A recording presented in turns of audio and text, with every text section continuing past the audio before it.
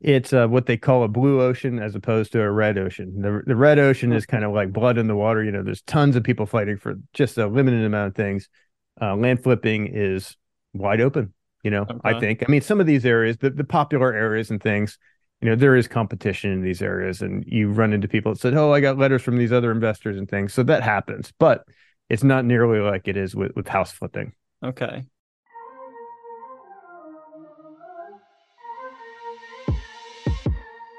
Welcome to Money Vision U. In this podcast, we are passionate about teaching the financial class you should have had in high school so you can learn how to fast track your financial freedom. If you want to learn how to make, manage, and multiply your money and see opportunities the way the wealthy do, then you came to the right place. I'm your host, Stuart Berryhill. Money Vision U, class in session.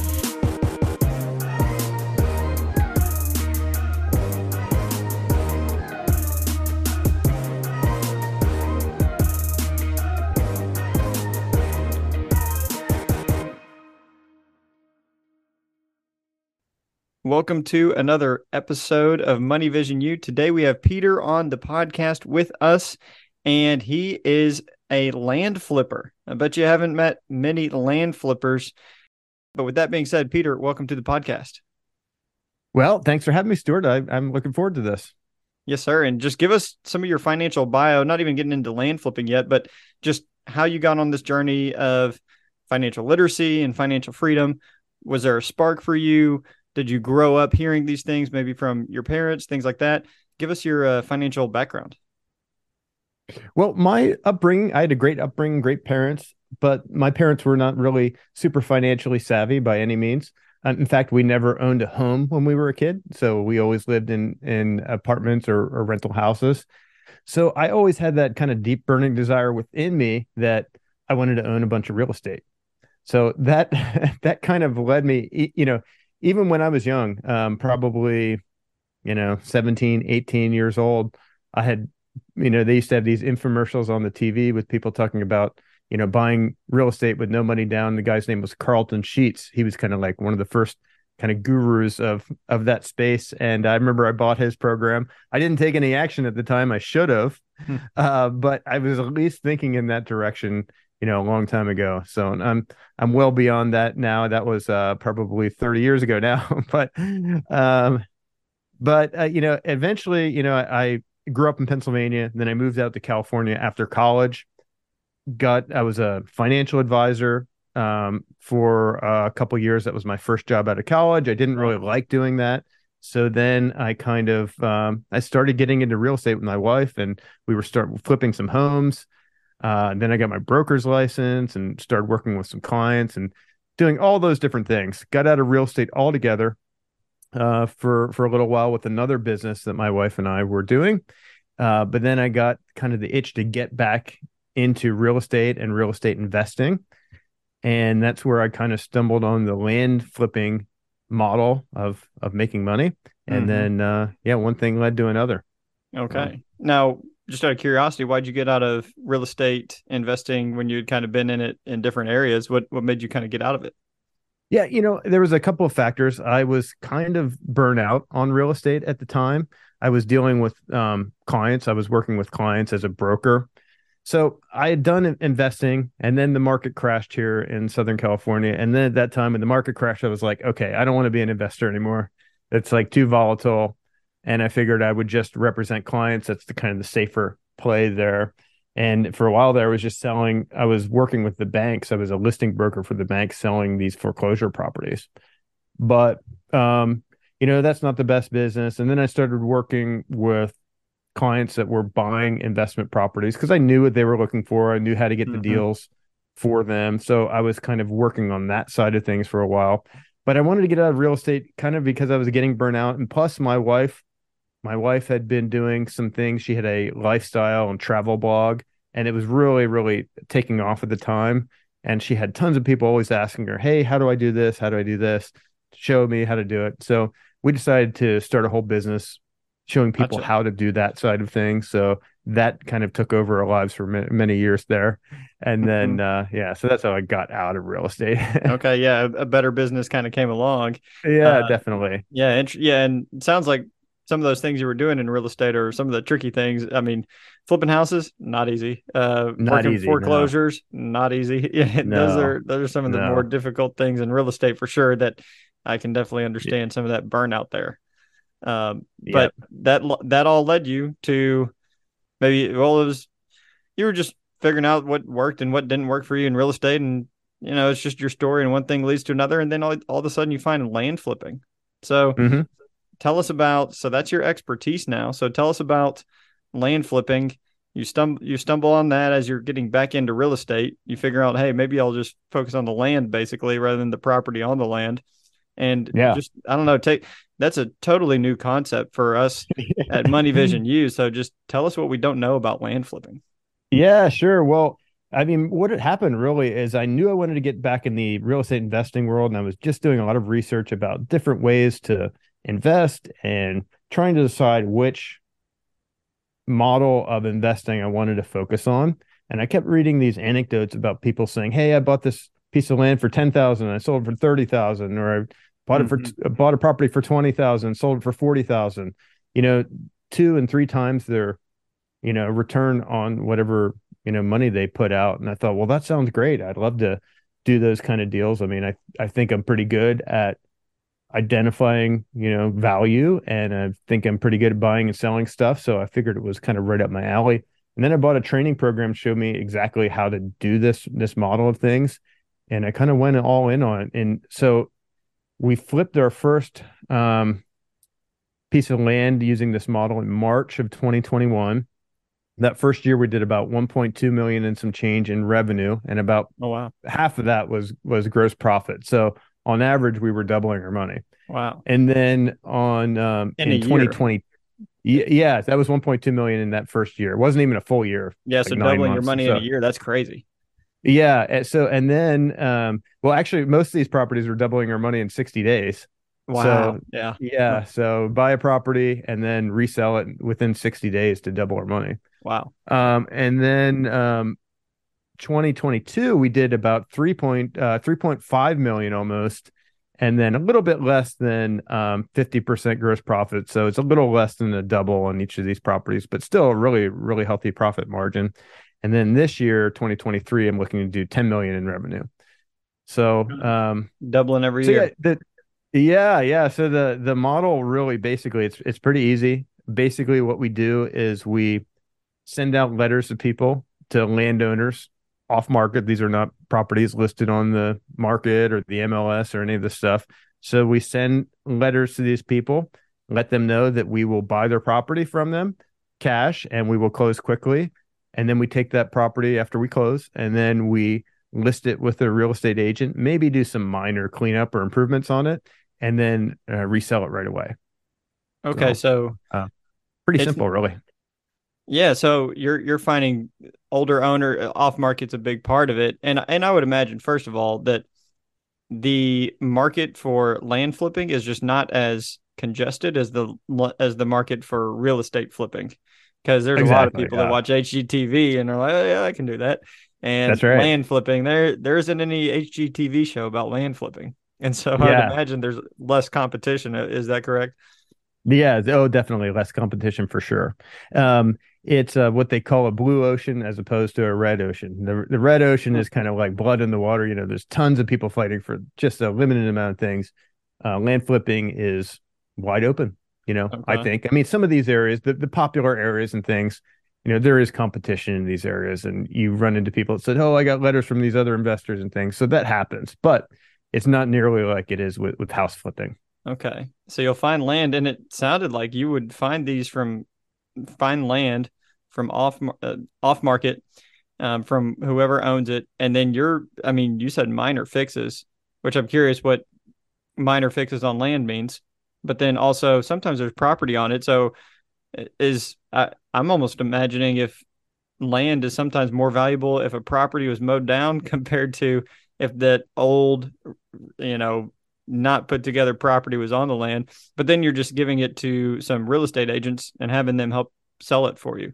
And so, but Exactly. what are some of the things you're doing? Because it doesn't even sound like you're necessarily, it almost sounds a little bit like wholesaling more than, I mean, you're still flipping it, but there's not too much that you're necessarily doing it, well, it wouldn't be wholesaling because you're not selling the More contract, like but wholetailing, they call it, like okay. wholesaling and retailing kind of, you wholesale it to the public type thing. So yes, that's kind of what we're doing. And we really don't do a lot of improvements to these properties. It depends, sometimes we'll do some more extensive stuff, but some of the common things that we do would be, if a property is completely overgrown, I might contact a brush clearing company to come and cut some paths through the property. So someone could, like a potential buyer, could actually walk through the property itself. These are Mhm. larger properties. They're in most areas 5 to 10 acres plus. The biggest we've done is 656 acres or something like that.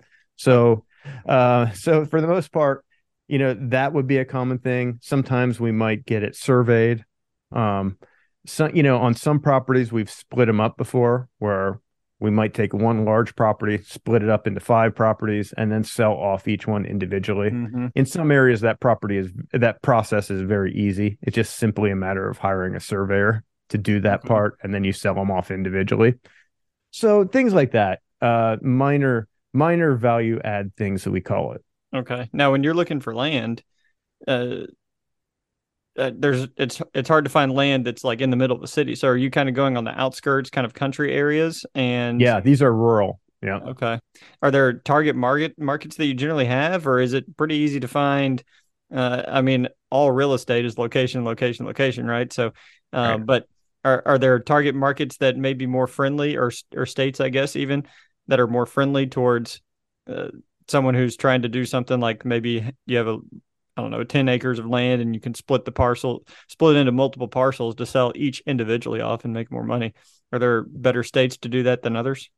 Oh, yes, definitely. Yeah, some states make that type of thing super easy. Some states are a lot more red tape. See, I live in California, and in order to do lot splits like that, it would be very difficult and time consuming and costly in order to do those type of splits.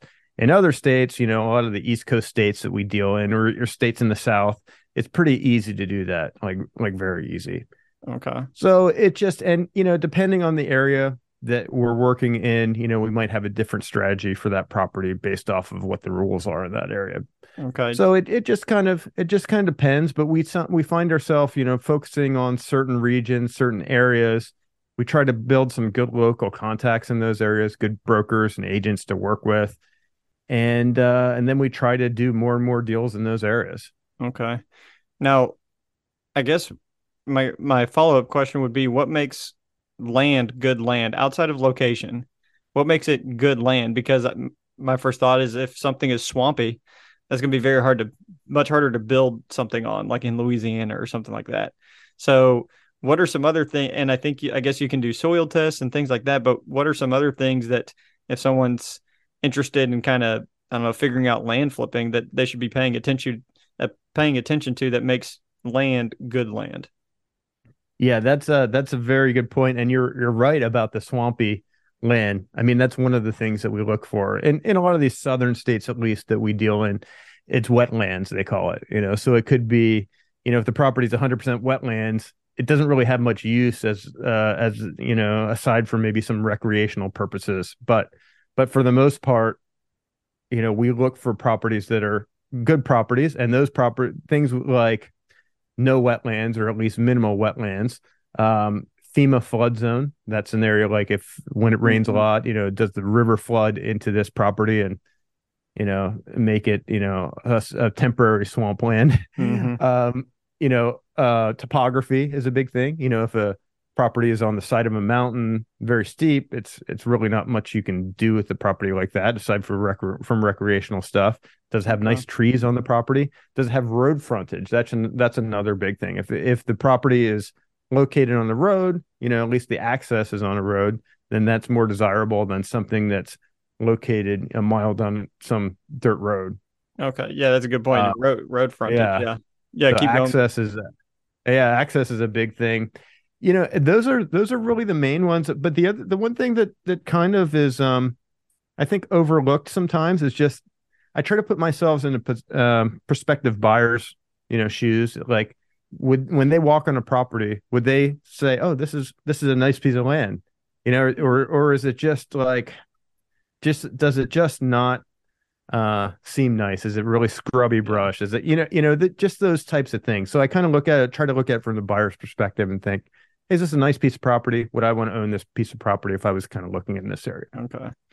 Well, I guess the underwriting on something like that would really be not too difficult because how much, I mean, if you're flipping land, there's not that much necessarily to do, but correct me if I'm wrong, but like, okay, create a pathway to get to the road or level some areas out or things like that. But it's not, and maybe it is, but my first thought is it's not like a real estate house where you're flipping something and you get behind the wall and you're like, oh shoot, that's going to be 10,000 more dollars, something like that, which I'm sure you know all too well, being in having done some flips in the past.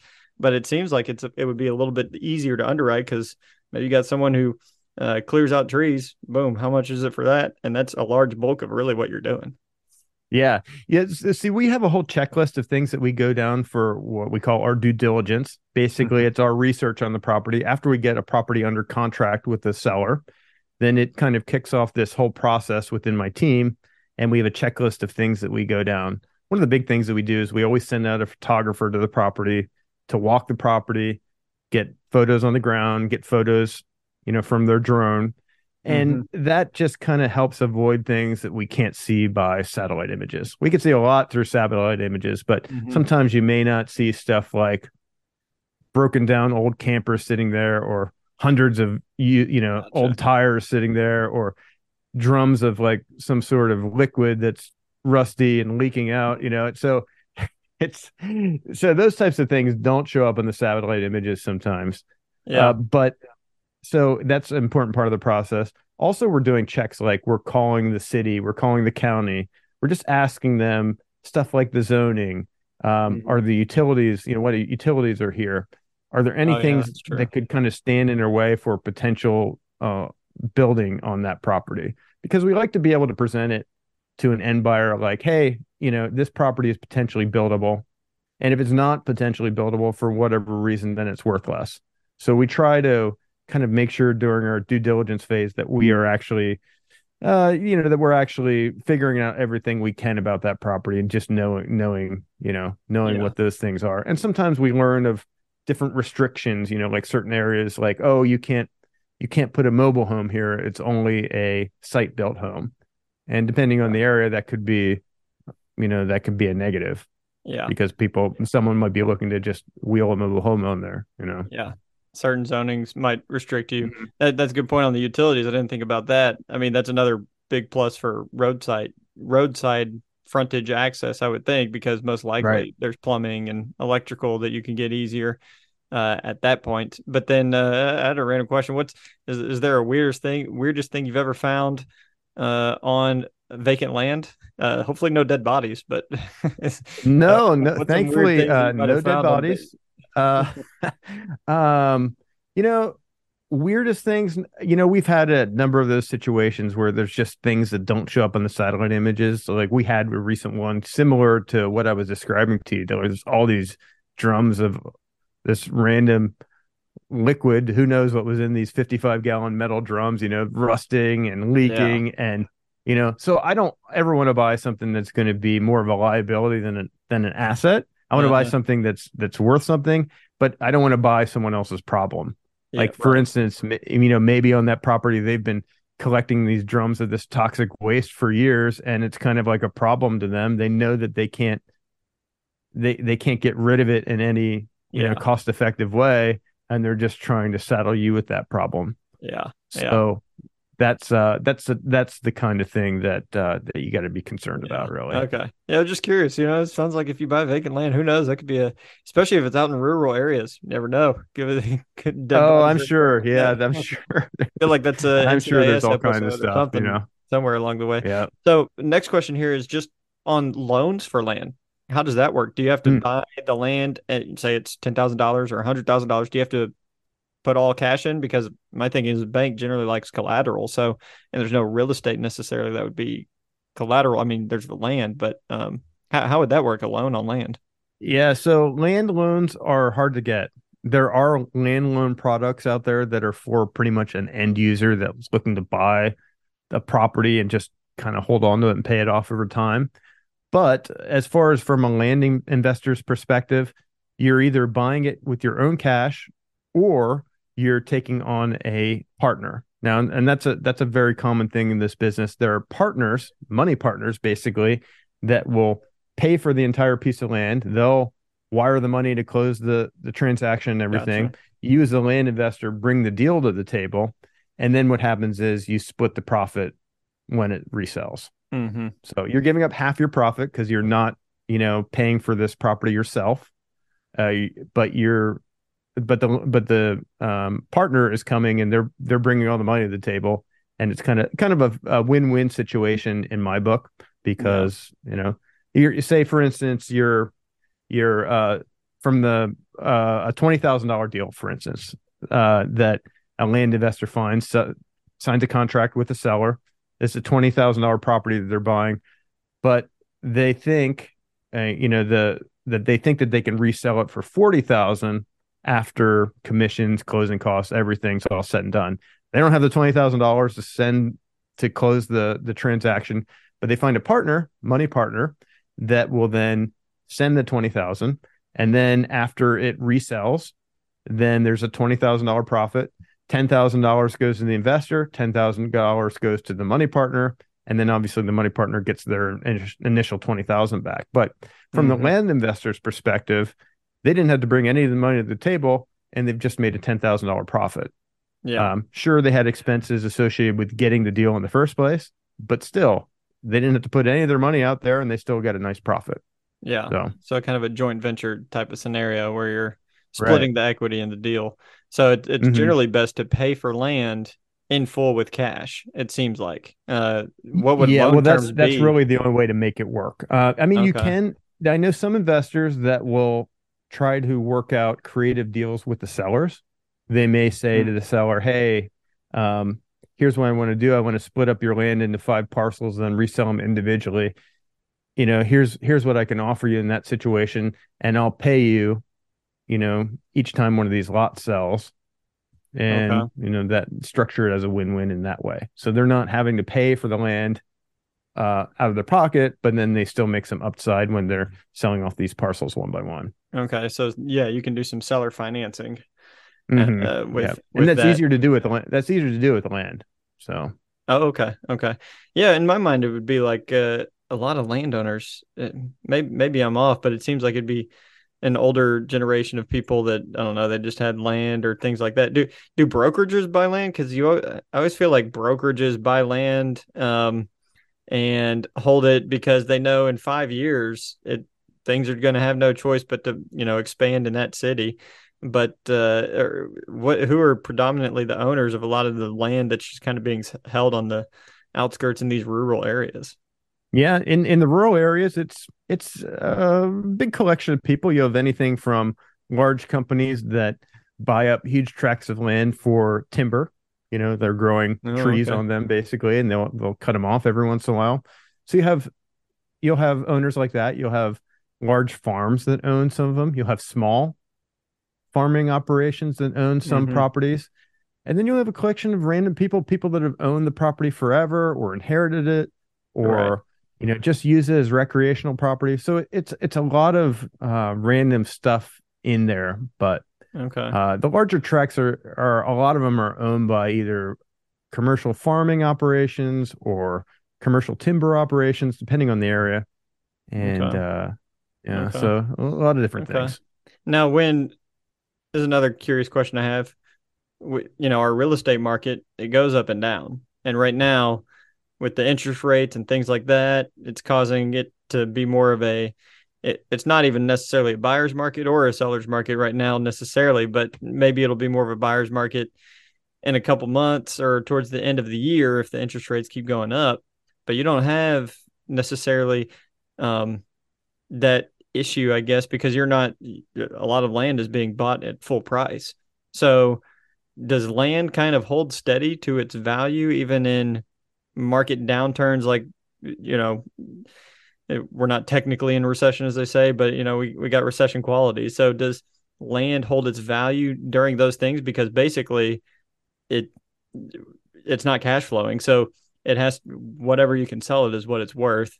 And so just what's your insight on that? Yeah, it's interesting. In the more rural areas, there's a lot less fluctuation in values. Over time, asset values do go up just because of inflation, and maybe an area becomes more popular over time than it was in the past. So you've got those kind of upward pressures on some of these rural areas, but they didn't. A lot of these rural areas didn't really run up as high as the suburban or city areas that have seen a big run in or big increase in values over the last few years. So it's basically not as volatile. So and it's not as tied to interest rates like you were saying as well. So it's interesting. We haven't seen pricing come off really in any of these areas that markets that we're working in. And in fact, over time, I do think, obviously because of the inflationary pressures that are happening, I do feel pretty strong about land in itself because it's kind of the ultimate asset and it'll increase over time. Yeah. But, we generally try to, we're generally trying to sell these properties within 60 days anyhow. So we're trying to eliminate those market forces as much as possible. And if it turns out that values are starting to decline, we're looking at that when we're buying these properties and we're adjusting our purchase prices accordingly. Yeah.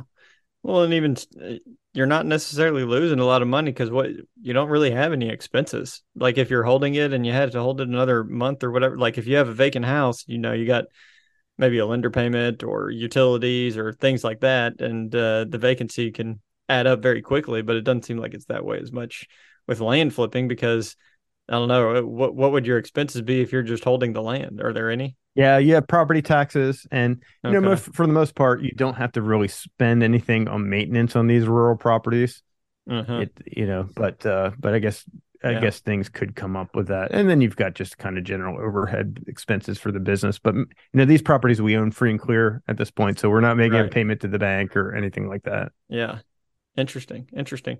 Yeah, land flipping. What a unique concept. And I know land's Yeah, great because they're not making more of it. So yeah, that's or, right. or That's so right. they I say. mean, it's just a finite amount, and yeah. So I'm a big fan. It's a interesting asset class, an interesting business model, and the returns are, kind of far greater than house flipping, and it's much easier. Yeah, yeah. That sounds really cool. And as we kind of come to a close here, are there any questions about land flipping that I'm not asking because I don't know to ask that I should be asking that you want to kind of share with the audience and educate us? Yeah, well, I would think that most people are probably thinking to themselves, okay, well, this sounds great, but how do you actually get these deals? Like, how do you get the phone Mm-hmm. ringing? How do you get the contact with these sellers? And for us, our process is that we are using a service. There's a couple of different services out there that we use, but one of them is called Data Tree by First American. And basically, it allows us to pull lists of public records because all land records and housing records are public data. So you pull these records of landowners. You take, for instance, a particular county. You'll pull all the vacant land within that county within a certain acreage range. Like depending on the county, it could be 5 or 10 acres plus. So you'll Yeah. get this big list. You'll take out the kind of obvious non-sellers out of that. Maybe the property is owned by a city or the county or someone like that won't Gotcha. sell to you. And then what we do is we actually come up with an average price per acre in that area. And then it allows us to come up with an offer price that we then put in direct mail letters that we send out to these people. So we'll actually send an offer letter to them with a price on them, and that gets the phone ringing. Okay. Where do you find the average price per acre? It's kind of finding things that are sold and whatnot. Because I know in real estate, people are Right. looking at the price per foot. Where do you find the price per acre? Yeah, just generally on online sites like Zillow and Redfin. Okay. So we'll just sort by land only, just raw land, and we'll see what's sold recently that are similar, and then come up with some averages based off of that. Okay. Gotcha. Yeah. I mean, you make it sound easy. Or well, I know it's simple but not easy is what a lot Yeah, of these right. things Yeah, are. The concept it all makes sense, and then you just got to executing it though is a whole nother story. And yeah. you There are a lot of are little pieces involved for sure. Yeah. yeah, but you've hit a groove now where you're doubling in size each year, and so that is awesome. But yeah, as we kind of come to a close here, how can listeners follow you or reach out, or, if anyone's maybe interested in investing with you, is that an option? Can you give your social media here?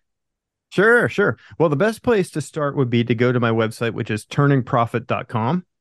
And on that website, you'll see I've got every month I do an income report for a land flipping business. So in that report, it's what we did in revenue that month, what we did in profit that month, every single property that we sold that month, like what we bought that property for, what we sold it for, how many days we held it for, notes on that property to kind of like what went well, what didn't go well, what we learned, and then also kind of year-to-date numbers. But really, those reports, I think, give you a really good overview of what's involved with the land flipping business and what's possible. Like what are these purchase prices and what are you selling them for, and all this kind of stuff that I was wondering about when I first got started.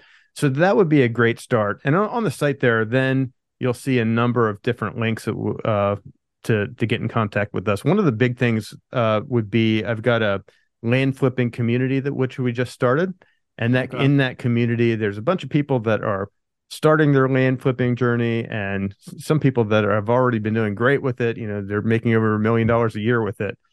So we've got kind of the whole gamut in that community. And then I'll also be I'm working on it, a free training program that's all about how we flip land, how we do it, every single kind of piece of the process. So you could do that yourself if you wanted to.